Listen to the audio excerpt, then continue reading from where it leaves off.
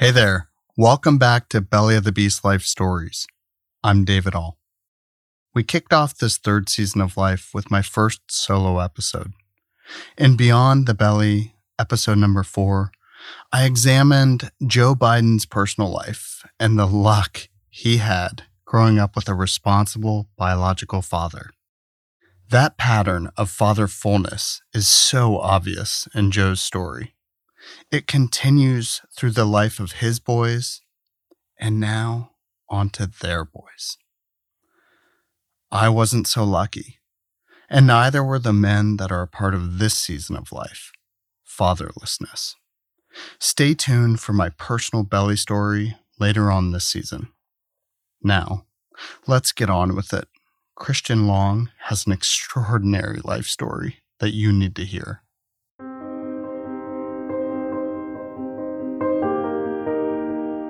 Wisdom for our soul, courage for your journey.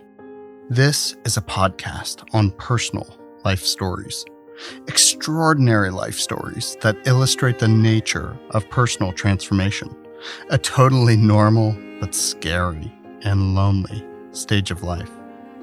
There was a change that forced us into the dark, gooey stage of life where we found our purpose, our golden thread unraveled at our feet. And we climbed up a new person, stitching a new story. This podcast has a clear purpose. We are on a mission to heal, inspire, and shape lives with extraordinary life stories. Stand with me today. Visit bellystory.com to share your story and become an enabler to keep the show 100% sacred, free of advertising and outside influence. This second episode, this extraordinary life story lived by Christian Long, has been a gift of wisdom and courage for me as I'm looking at myself in the mirror and seeing an even deeper reflection. Let me introduce you to my friend, Christian Long. I mean, the progress that I've made, I think on some level, is just showing up. So I think that's part of it. And right next to that, maybe the only other progress I've really made is I'm starting to acknowledge that it's not a trivia. It's not a point of trivia, the way I've referred to my fathers. It's a thing that demands work to understand and let go of. And I feel like it's just beginning. Like, I don't know what 50 to 60 or 50 to 70 or 50 to whatever is going to allow, but I feel like the work begins now. The first thing that Christian said to me about his story was that it might not be a good fit for this season because he still feels the deep wound of fatherlessness. He's still working through it, noticing grief, questioning whether he can grieve at all. I can relate. Christian's story really is an example of the tumble cycle that a young boy and man can go through and this insatiable hunger for fathering. His biological father was out of the picture by the time he was just 2 years old. A stepfather adopted him at the age of 3, and Christian took his last name. He carried that name with him until the age of 30, when he went through a legal adult adoption with his mother's third husband. He once again changed his last name, right down to the birth certificate, which he still uses today. Childhood with an adopted stepdad was confused by moments of behind-the-back connection to his biological side of the family, and even a phone call with a man that would end up being his biological father. He never knew that he was talking to his dad, a wound that may have been avoidable with some honesty instead of a need to protect the son from the truth of his father's existence.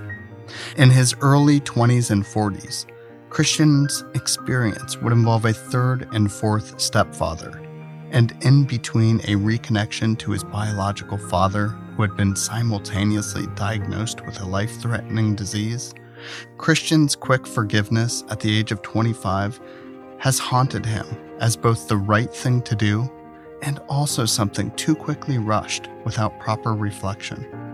there has been an unsettling ever since.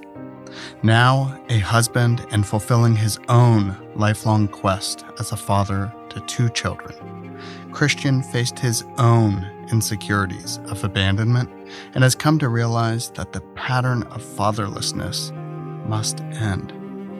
This is an extraordinary life story that you need to hear. Christian Long, welcome to Belly of the Beast Life Stories. I'm honored to be here with you, David. Christian, I'm interested in something that you've labeled a void in your life, something that you recognized early on when it comes to fathering in your life. And you talk about the fact that you've had an abundance of fathers on one hand. You actually say that technically you have 5 fathers. You've been adopted multiple times. You're even reconnecting with your biological father. But there's a void in the sense of not having a dad in your life. Can you talk about that for us? Yeah, the idea of a void feels fairly recent. I'm 50 now, and both my children are middle school age, and so I think a lot about my relationship with them, and the privilege and the unknowing of being a dad. And at the same time, in the last year or two, I've really begun, and I mean really begun, to think through what my assumptions are about fatherhood. And the word dad is a strange one to me. It's the word my kids use, but it's a difficult word for me to use about, the relationship of who raised me. And, so I think it's only recently that I'm trying to sense make what that could mean or what it might allow. You mentioned the sort of technical idea of having 5 fathers. So, one of the privileges of that is one of them is my father-in-law, is my wife's father. And while I don't think of him as a dad, I certainly think of him as central to my life and our life. And, I think growing up, my second father, the word dad, I use the word dad in reference to him. So, hey, dad, and or to refer to him to other people as dad.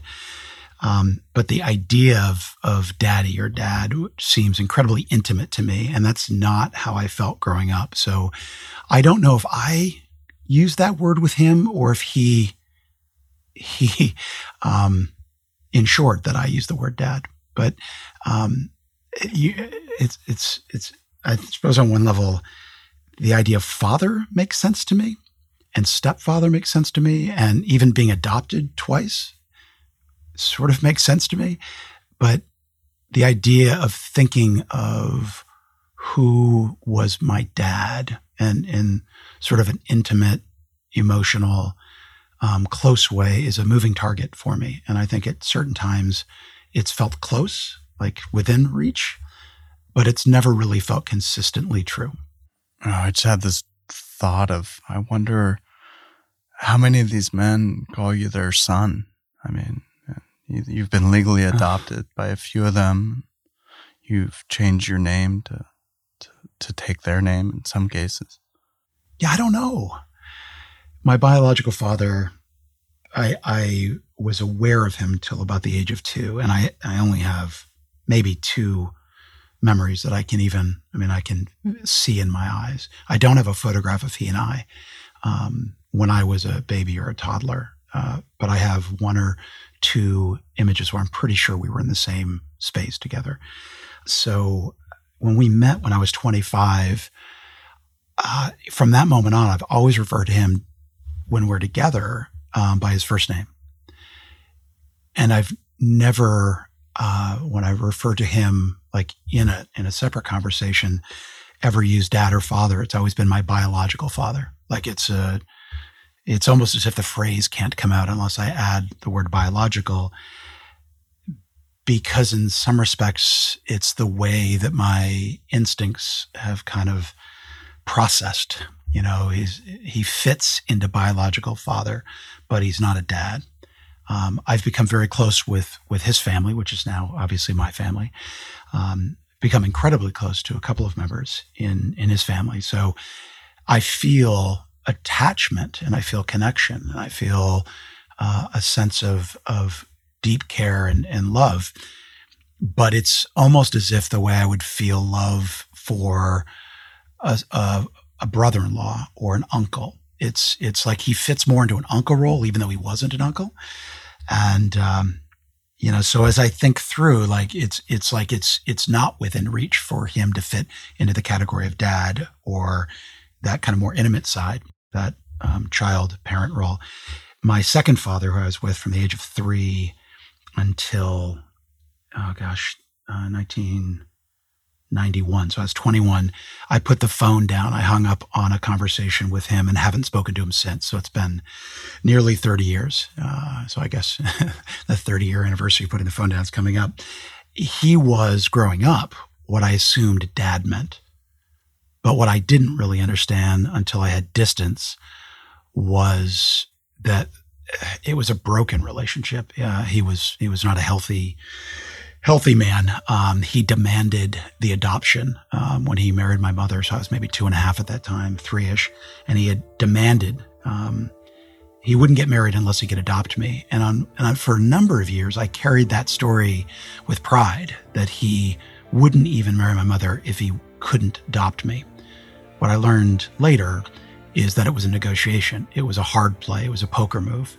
It was, I don't want his father in the picture. And so for a while, even though the relationship wasn't healthy, he was the only thing I really understood in terms of like a dad. And because he had adopted me and I was there at the wedding and I could picture as a 3-year-old. And, I didn't have another example like day-to-day practice. So I didn't know what love or safety or any of that. I just assumed his behavior was normal. And at some point in time, it sort of began to dawn on me that he didn't adopt me because he was in love with this child. He adopted me to win in the relationship, to prevent my biological father from being there. And this was years and years and years and years before I actually met my biological father. So it was more of like there was somebody way in the back of my mind, but it wasn't like, as I came to realize that about my second father, who I referred to as dad. I had his last name. My birth certificate had been changed. I grew up with him. Everybody that knew me knew him as my father. But I didn't connect the dots back to my biological dad. It was just that those were very different stories, different paths, different lives. And it wasn't until much, much later that I started to make sense of, not even make sense. I could connect those in some way. Christian, one of the events in your childhood that you raised with me as being very confusing to you was at one point, sort of your mom was taking you to your biological father's parents' house, your grandparents, actually, and you were having a relationship with them. And even at one point, they put you on the phone with a man, a stranger. And you would later find out that it was your biological father, but you said, I wasn't told it was my dad. So I just answered like an innocent kid rather than a son. Can you talk to us about how maybe folks trying to protect you, right, sort of led to this confusion down the road? About once a year, I would get into the car with my mother. I'm going to guess I was probably 5-ish, 4-ish when this began and went on for, 5 or 6 years. We would drive from Portland, Maine, where I spent most of my childhood in that area, to Brunswick. And Brunswick was about a half an hour away, so not a very long drive. We would, I always had a feeling it sort of happened around the time we had to go grocery shopping or something. Like my mother made it very clear to me that it wasn't to share this trip when we got home, that my dad was not to know that we went. And she wasn't stern, but I could read her. I could tell, whatever was going to happen, I wasn't going to talk about it. And it didn't happen that often, once a year or so, but we would end up at this, really modest house next to a high school football field, actually. And my mother and I would arrive and we'd get out of the car, and this older couple would come out of this house, kind of come down these concrete steps and across a small yard and to the chain link fence gate. And it was very kind and very welcoming. My mother would, there'd be small talk, a couple minutes. I think to a kid it felt forever, but probably just a couple minutes. And at some point in time, the older woman, who I called Mame, would invite me in, and the gentleman's, I would refer to him as Pape. And my mother would, get ready to get in the car. I'll be back in an hour or 3, whatever she would say. And he would kind of, shut the gate behind. I would be inside the house. And as soon as I arrived, every time, there were fresh cookies. I think they were always chocolate chip. It makes sense because I think they wanted to make sure I had something I'd feel good about. And I would sit at the kitchen table, this small little kitchen table like Formica, classic 1960s kind of kitchen table, and eat cookies. And this woman was wonderful, kind. She had an apron on, always had an apron on, and older white hair, kind of curly and soft. And she would always just make me feel welcome as could be. I don't remember what we talked about, but I remember that she felt safe. And I would spend, time in the house. There might have been a puzzle, but I don't remember any toys. We might have watched TV on occasion, but it wasn't a showy thing. It was more like just holding space. Like she would hold space for me, and it wasn't long conversations. I was too young probably to be in one. And she was a pretty humble, kind of old school grandmother.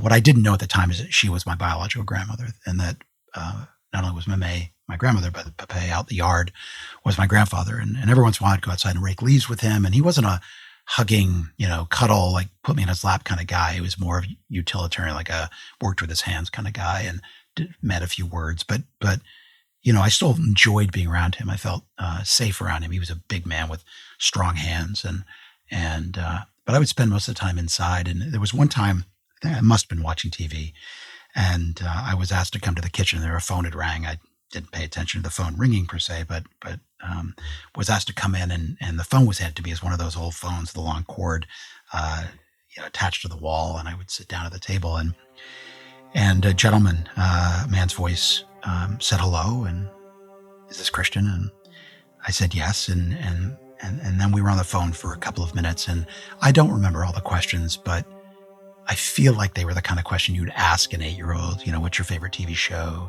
Do you like pizza? Simple things.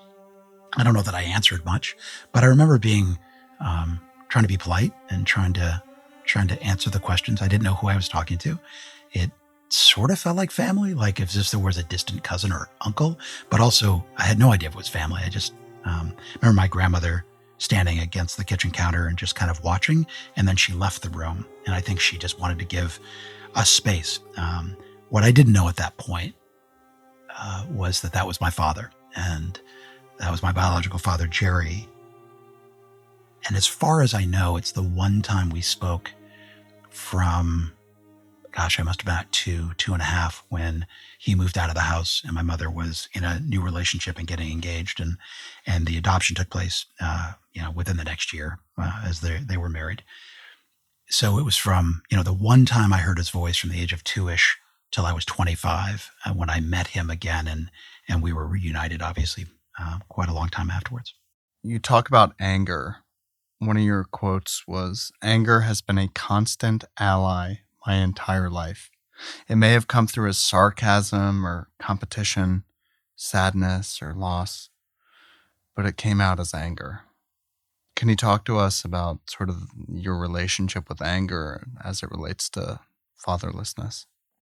I think my second father made it very clear at a young age that I was always a comment away from being in trouble.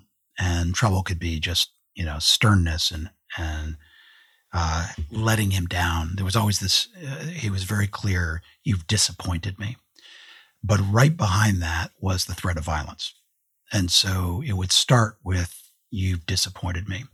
And even though he was my legal father, he had adopted me, and it was the only sort of dad figure that I really could picture, it was always this sense of being on edge. It took me a long time to realize that alcohol was a big part of that. I don't know much about his childhood, but I think he was always on the edge of violence. And the way that I navigated that growing up was to placate. I think part of my, as an only child in that house, was to make sure my mother was safe and to kind of placate him. And the way that I would deal with emotion, I think sarcasm became for me the only way that I could push back. And so I learned to be very sarcastic. He was an incredibly sarcastic guy. So I think I modeled after him. It was also the way that I dodged how he would physically react. So I could be physically safe. I could use sarcasm somehow, but I couldn't talk back. And there was a fine line between that. And I think what I've come to appreciate about that kid, that teenager, that young man, is he was scared to death. Like, I was petrified. I was scared at 2 a.m. because what I heard in my parents' bedroom. And I wanted so desperately to stop what was going on and protect my mother. But I was scared to death to leave the room, scared to death. And I was scared of what he would do. He had a really, a pretty kind of clever thing that he did is at the dining room table. We always had formal dinners. I think they did that to give the appearance of like elegance and being refined. But we'd sit at the dinner table, even on school nights late, 8:30, 9:30 at night on school nights. And he had this habit of hitting my knuckles under the table with the handle of a knife. So not the blade side, but the big heavy kind of, part you would grip. And he would just strike my knuckles under the table and smile up above the table. And so that for him was a very normal act. And it sort of borders on like, not a big deal because like I wasn't wearing bruises. But on the other hand, it was just constantly in that situation. So what I didn't recognize when I hit, being a teenager in high school and starting to drink and, just looking for outlets the way any young person is, but also at that time really wanting to get out of that house. Any chance I could to spend the night at a friend's house, I did. Any party I could go to, anything I could do. And what I didn't realize is I had this combination of being incredibly scared, like really, really felt like things could go bad. And at the same time, I was developing an intense anger and intense violence. I got to college and all of a sudden my physical manhood caught up. I was slow to develop. So I was 5'3" as a junior in high school and overnight was 6 foot by the end of that school year. So I went from being not even in puberty yet as a junior and being small and being frightened of my classmates and kind of learning to be cocky and sarcastic. And I was a good athlete, so I could sort of cover on that side. And then all of a sudden I had a physical body, like I had a grown man's body. I was taller by several inches than my dad. But I still was scared to death. Like I was in a constant state of discomfort and also trying to protect my mother, but doing it in a very kind of just through sarcasm or kind of one-liners or kind of, I don't know. It sounds simplistic now that I said it out loud, but I think that's kind of where I operated. And I got to college and the combination of being out of the house and then in college at a fraternity, working at bars, there was a real violence in me. Like no fear of being hurt. Like for the first time in my life, I wanted to get hit. Like I wanted to engage. I remember a guy in college and we ended up in a stupid, basically a street fight, and he pulled a gun on me. And instead of panicking and running, I ran at him. Does that say if you're 21 years old and you're in a situation where you're causing a street fight and somebody pulls a gun on you, pulls a handgun on you, and your first instinct is to run at him? Like that is insane. And yet through a big chunk of my life, that was a very logical reaction. Like there was an intense anger. And so I think, as I've gotten older and married and in a career and raising kiddos and just trying to navigate. And I think that anger and intensity was always below the surface. And my, girlfriend or my wife, my children were never at risk. But that anger plays out in other ways. It plays out in a willingness to burn the house down. And I don't mean like physically, but like everything could be lost in a blink of an eye. And all you do is just move on. And so whether it be a friendship or whether it be a working relationship or at different times, with my wife, like would we be able to thrive and grow and stay together? I think that anger and sort of near violence just simmered under the surface and played out in some ways that I learned to mask, but was incredibly detrimental to not only sort of what a normal, healthy response would be in an argument or in a situation of stress, but also like inside, it just became a really not, it wasn't a place of growth for me. It was a place of being stuck.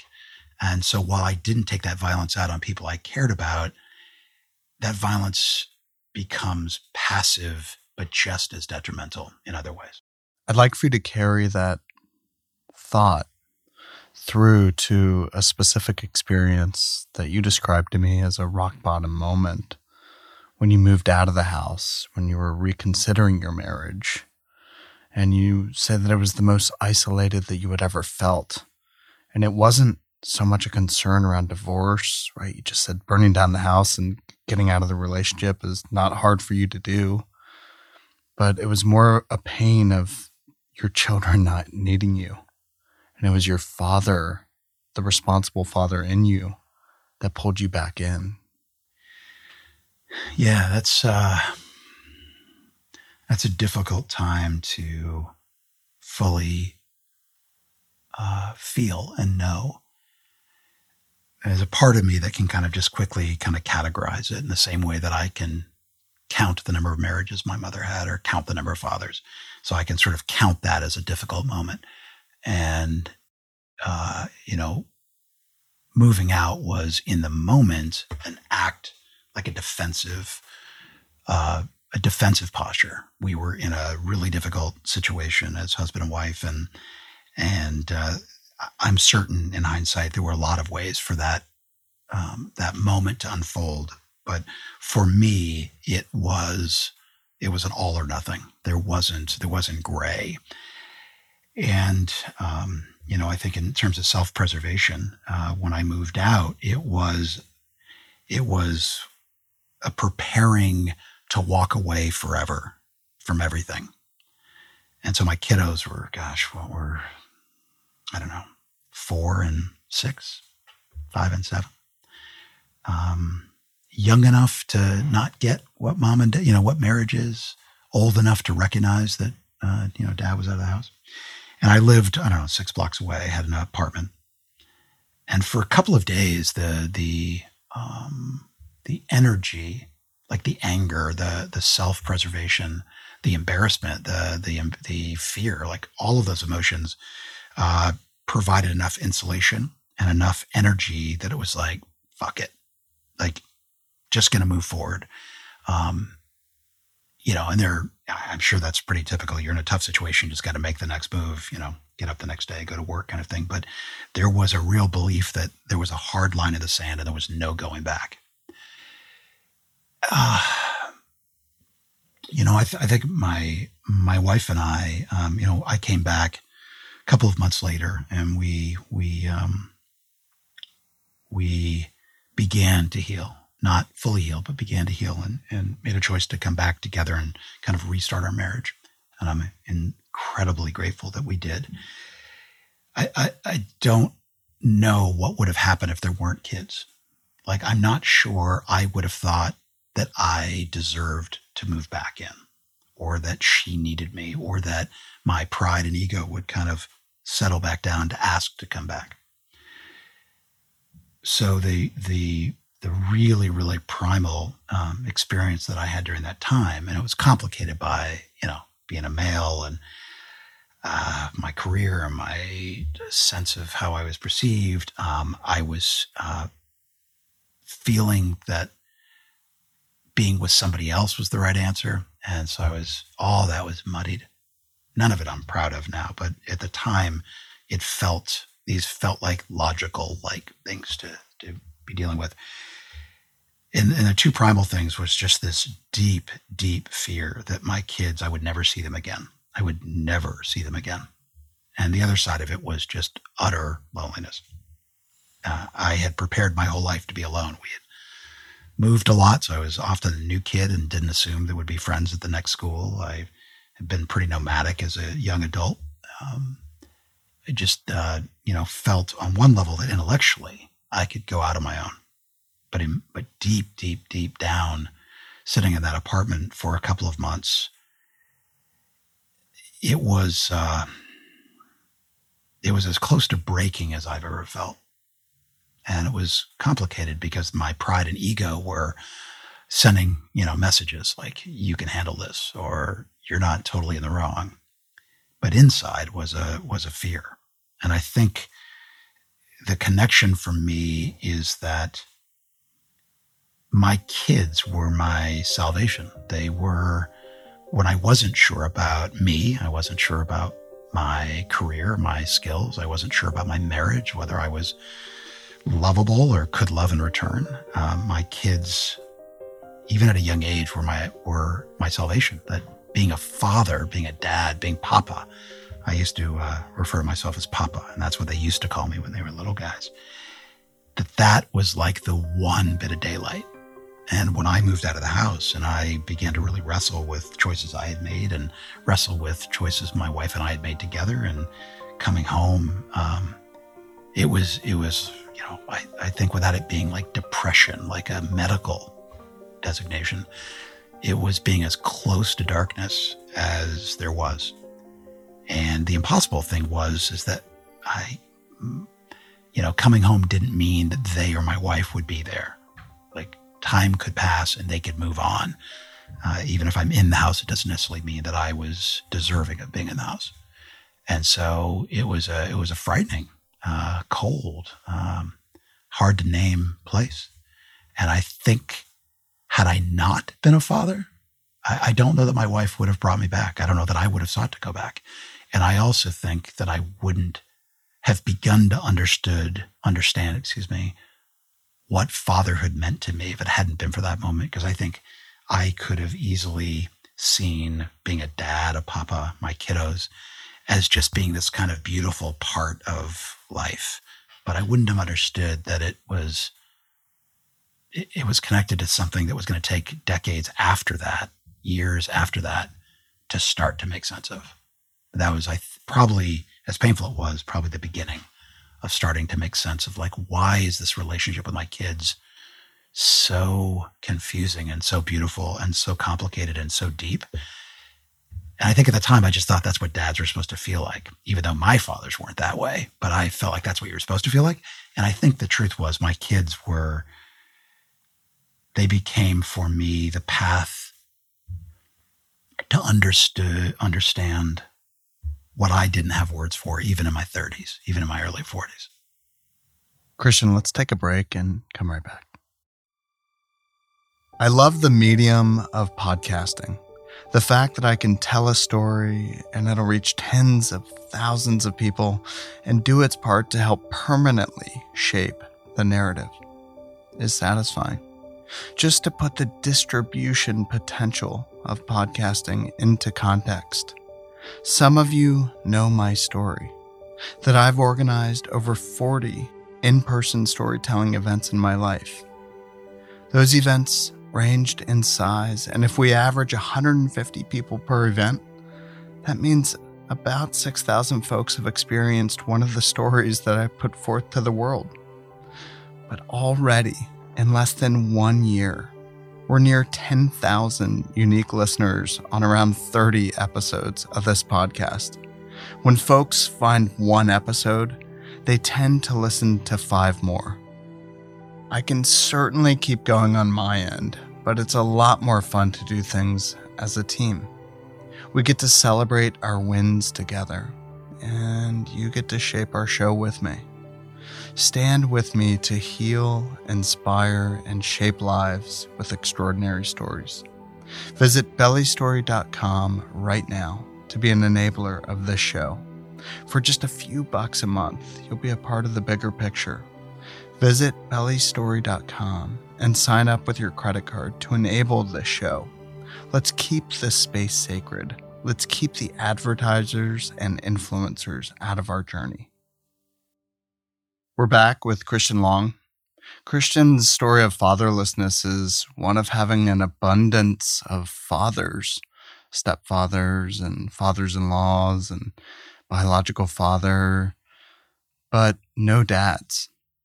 And we were just talking to you. We sort of ended with you telling us about how this moment with your own family helped you start to realize that fatherlessness, this void, had been the root cause of so much of your challenges in your life. One of the quotes is you say, I made a choice to come back. The desire to be a father to the kids was what saved you from leaving. And you also talk about surrendering in waves. Can you tell us about that? Yeah, my wife and I were talking this week about that moment. We were sitting in a car, even years later, still trying to make sense of that moment for both of us.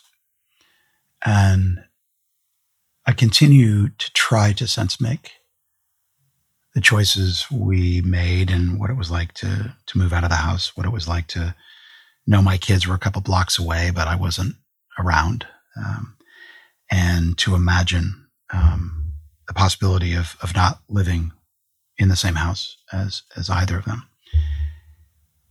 My wife and I made the decision to come back together. It was risky, I think, for both of us. I think, she was going to have some faith that she could trust. I was going to have some faith that we were meant to work this out together. But what I was also feeling, and what you referenced, is this core belief that if there hadn't been kids, I don't think there would have been a way back. I don't think for my wife, I would have been enough to bring back. And I don't think I would have felt like there was a place to go back to. The kids, for me, were a lifeline. They were salvation. They were young enough to not really know what was going on. So when I saw them and put them to bed a couple months later, was now living back in the house, I didn't have a sense that they knew the weight of what was going on. At the same time, they were old enough to be aware. Dad traveled a lot for work. Dad was suddenly living down the street. They were visiting, spending the night on occasion. And so it was a raw period because I didn't know what they would remember. I didn't know if anything had been lost. But what I felt deep is that those kids were the way back. That my wife and I, our relationship was possible because those kids would bring us back together as a family. And, I think, at the time I saw that more on the surface. I mean, emotion and love and missing and depression and stress and all of that. But I wasn't connecting that to my experience as a kid growing up, or me as a papa, as a dad, as a father. I wasn't connecting that to what I felt as a child and an adult child to somebody called father. And in the last couple of years, I can't unthink those connections.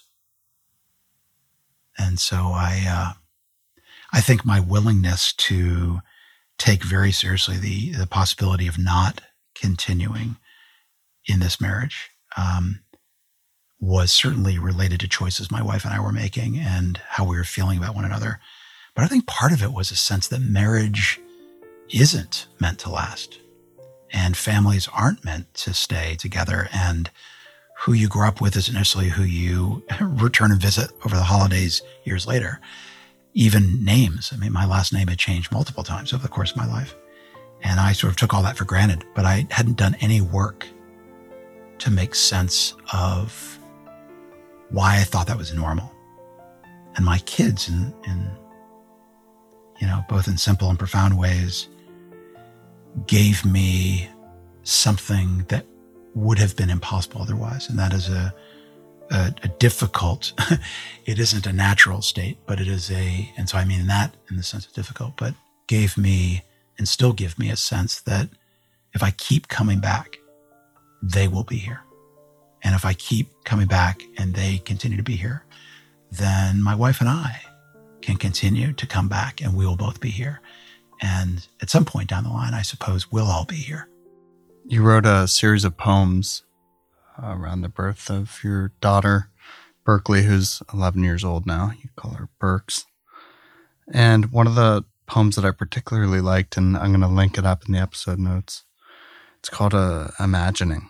And you wrote it February 19th, 2009. And I'd like to read the last few sentences of that, the last few lines of prose. Papa, yes, little one, will you always go with me? Imagining. Yes, little one, always.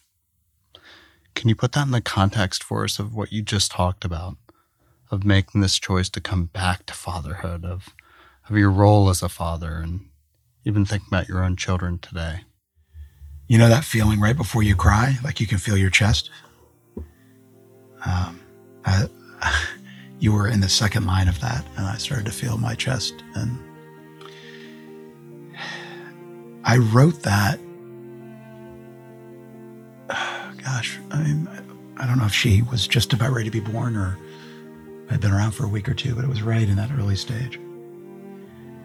And I wrote it because I thought that's what it's supposed to be.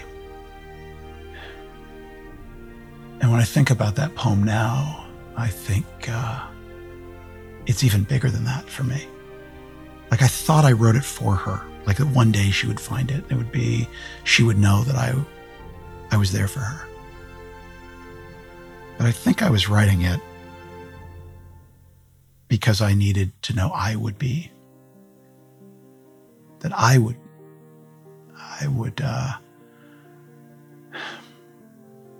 be in that relationship. It was like I needed this little one who was either not quite born or a couple of weeks old. I needed her to give me a place to come into. And I already had a boy, my son, at that time. So I already had this feeling of like what it meant to be a papa, what it meant to hold him, what it meant to watch him grow up and, watch my wife going through pregnancy for the second time. And I could tell, but I think it was like I didn't know how to exist until they arrived. And I still didn't know, even after my son arrived, and I was so close to him. And after my daughter arrived and she was real. And I think I was a good dad. Like, I think I did a lot of dad things really well intuitively. But when I hear those words, I think I'm asking her to give me life. But I'm framing it as if I'm going to be there when she needs me.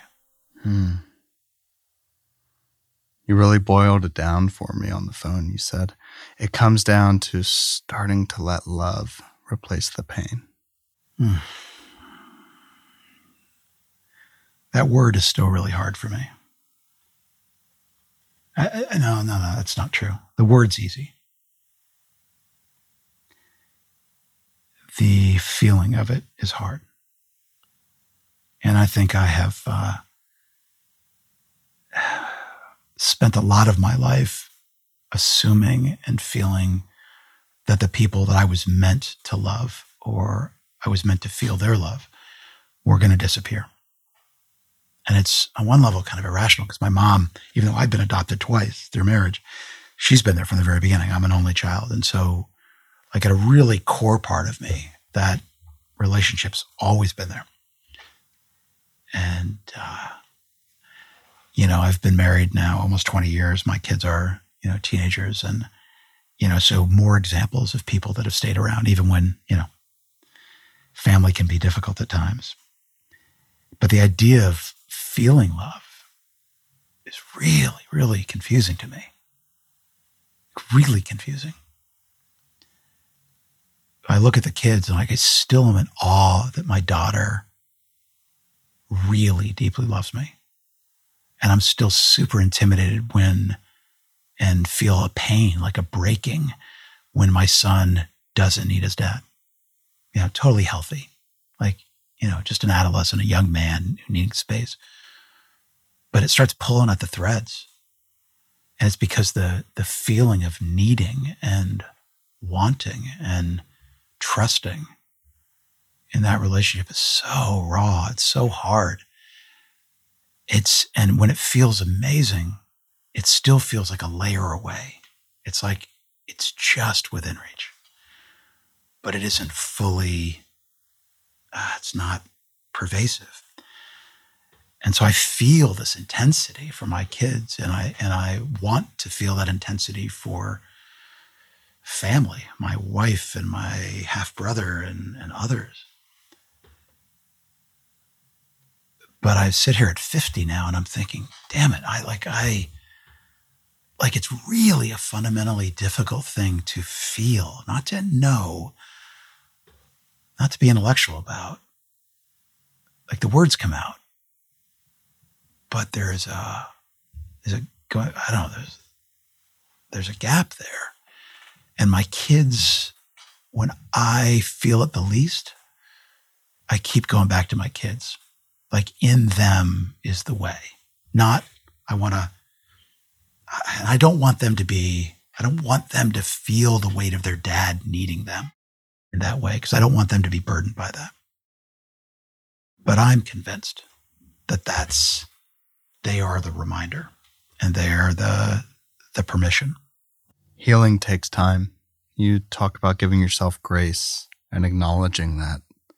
You say, I imagine the years I've been silently swallowing the sense of being fatherless will demand as much time to heal.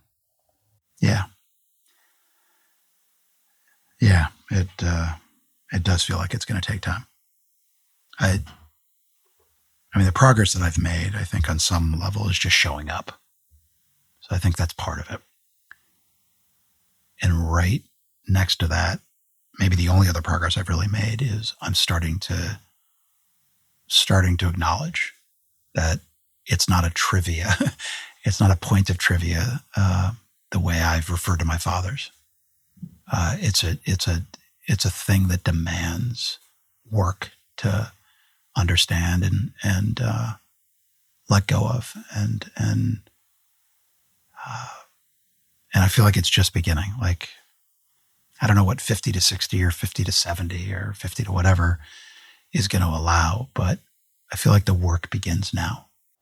Part of that work for you is convening a group of men around the United States and the world that meet virtually, of course, given the coronavirus, to explore what it means to be a man this day and age. How to face moments of not knowing and face moments of uncertainty. How does that work help you understand your own story better? You know, I have the privilege of sitting down virtually with this group of really remarkable guys from all over, mid-20s to in their 70s. And it would be so easy for it to be a conversation of what we do for a living or opinions about the world. But conversation after conversation, it's about really good men choosing to speak truth about what matters to them, like what deeply matters to them. And so on a regular basis, I am learning from really smart, thoughtful, but incredibly unique men who they're willing to be like honest. They're willing to name the things that they want to sort of face, or they want to take time understanding. And so the privilege of hosting or gathering them together, of course, is, on one level, it's just affirming that they keep showing up. But what they provide for me over and over and over again is a reminder that this work is not ever done. That being a grandfather is a whole different expedition that, as I hear other men, enter a marriage in their mid-20s and how they are trying to understand that privilege and the unknown of that. And we talk a lot about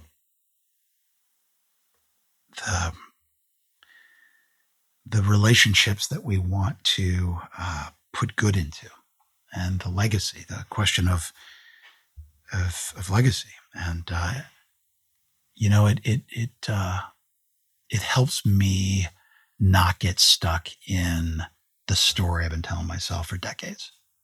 Like, it helps me start to imagine a new way of kind of putting things in place or making sense in terms of being a dad, making sense in terms of like my responsibility in my community, making sense of, how to really honor my wife, to what it means to ask a guy to tell a story and not try to conveniently fit it into mine, but just really try to understand how he sees the world around him and how the people in my life, it's not an all or nothing, but it is a enormous privilege and opportunity to be in their life and to have them in my life. And so I think that's what I find is that just to be in a space where good human beings will talk deeply about what guides them and what they're challenged by, it's also just a hell of a lot less lonely. You're not stuck in your lane. So I keep showing up. I keep welcoming him back. Christian, let's take a break and we'll come back for some closing thoughts. Thanks to the enablers of this show, we are able to use our breaks in the show to share poems and something that inspires me with our listeners. Enablers are folks chipping in a few bucks a month at bellystory.com to be a part of this thing. I want to dedicate this poem by Langston Hughes to my friend James Short, who is an enabler of our show. He's a movie producer in Los Angeles, telling meaningful stories through his work. Langston Hughes was really the first poet that I remember learning about, all the way back in 4th grade in Mr. Kingsborough's class. And now, for the first time living on the Solduck River in Washington, this poem sinks even deeper, speaking an ancient language to my soul. May it find yours as well. The Negro Speaks of Rivers by Langston Hughes. I've known rivers. I've known rivers ancient as the world and older than the flow of human blood and human veins. My soul has grown deep like the rivers. I bathed in the Euphrates when dawns were young. I built my hut near the Congo and it lulled me to sleep. I looked upon the Nile and raised the pyramids above it. I heard the singing of the Mississippi when Abe Lincoln went down to New Orleans, and I've seen its muddy bosom turn all golden in the sunset. I've known rivers, ancient, dusky rivers. My soul has grown deep like the rivers. We're back with Christian Long with a complex story of fatherlessness, with a man who's contemplating what it will mean to be a grandfather in his own life. Christian, I would like you to take this idea of identity head on for us as you're thinking about who you are today in this moment as a man, as a father, as someone who stood by his son, his daughter, and his wife, who made that choice. I would like you to discuss your identity Not about your last name, but tell me who you are today. I feel like a kid. Like, I think if I'm really, really conscious, I still feel like a kid. I don't look like a kid, but I feel like it. And yet it's it's a strange feeling because I'm in my 50s now, and I feel like I'm supposed to have so much of it sorted out. So I don't know if that's embarrassing or awkward. That's part of the answer. And the other side of it is I feel like I've been gifted this moment to begin. I've been sober now for 10 months, so over 10 months now. And what it has done for me is give me a chance to realize how long I've been medicating, how long I have not wanted to feel. And so I feel like I'm just beginning to feel. And I wish I had started earlier, because I think my sense of being a dad would be more developed. I think I would have asked my birth father, I would have actually asked him questions when we met. But for 25 years, I really haven't asked him anything. And I think if I'd been able to ask him questions earlier, I would have a greater sense of who I am, that identity question you asked.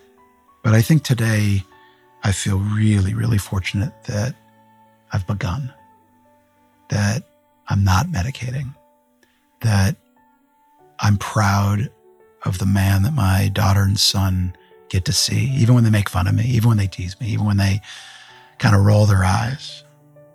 I'm proud that they're rolling their eyes at me. And I feel like my wife and I have 20 years and we're beginning together. And that part of that is possible because I'm beginning to finally acknowledge that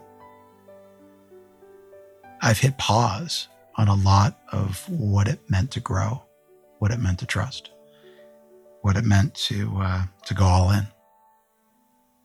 And so I feel like now, like at this literal moment in time, 2020, COVID of all times, I feel like it's like, fuck, like this is the moment.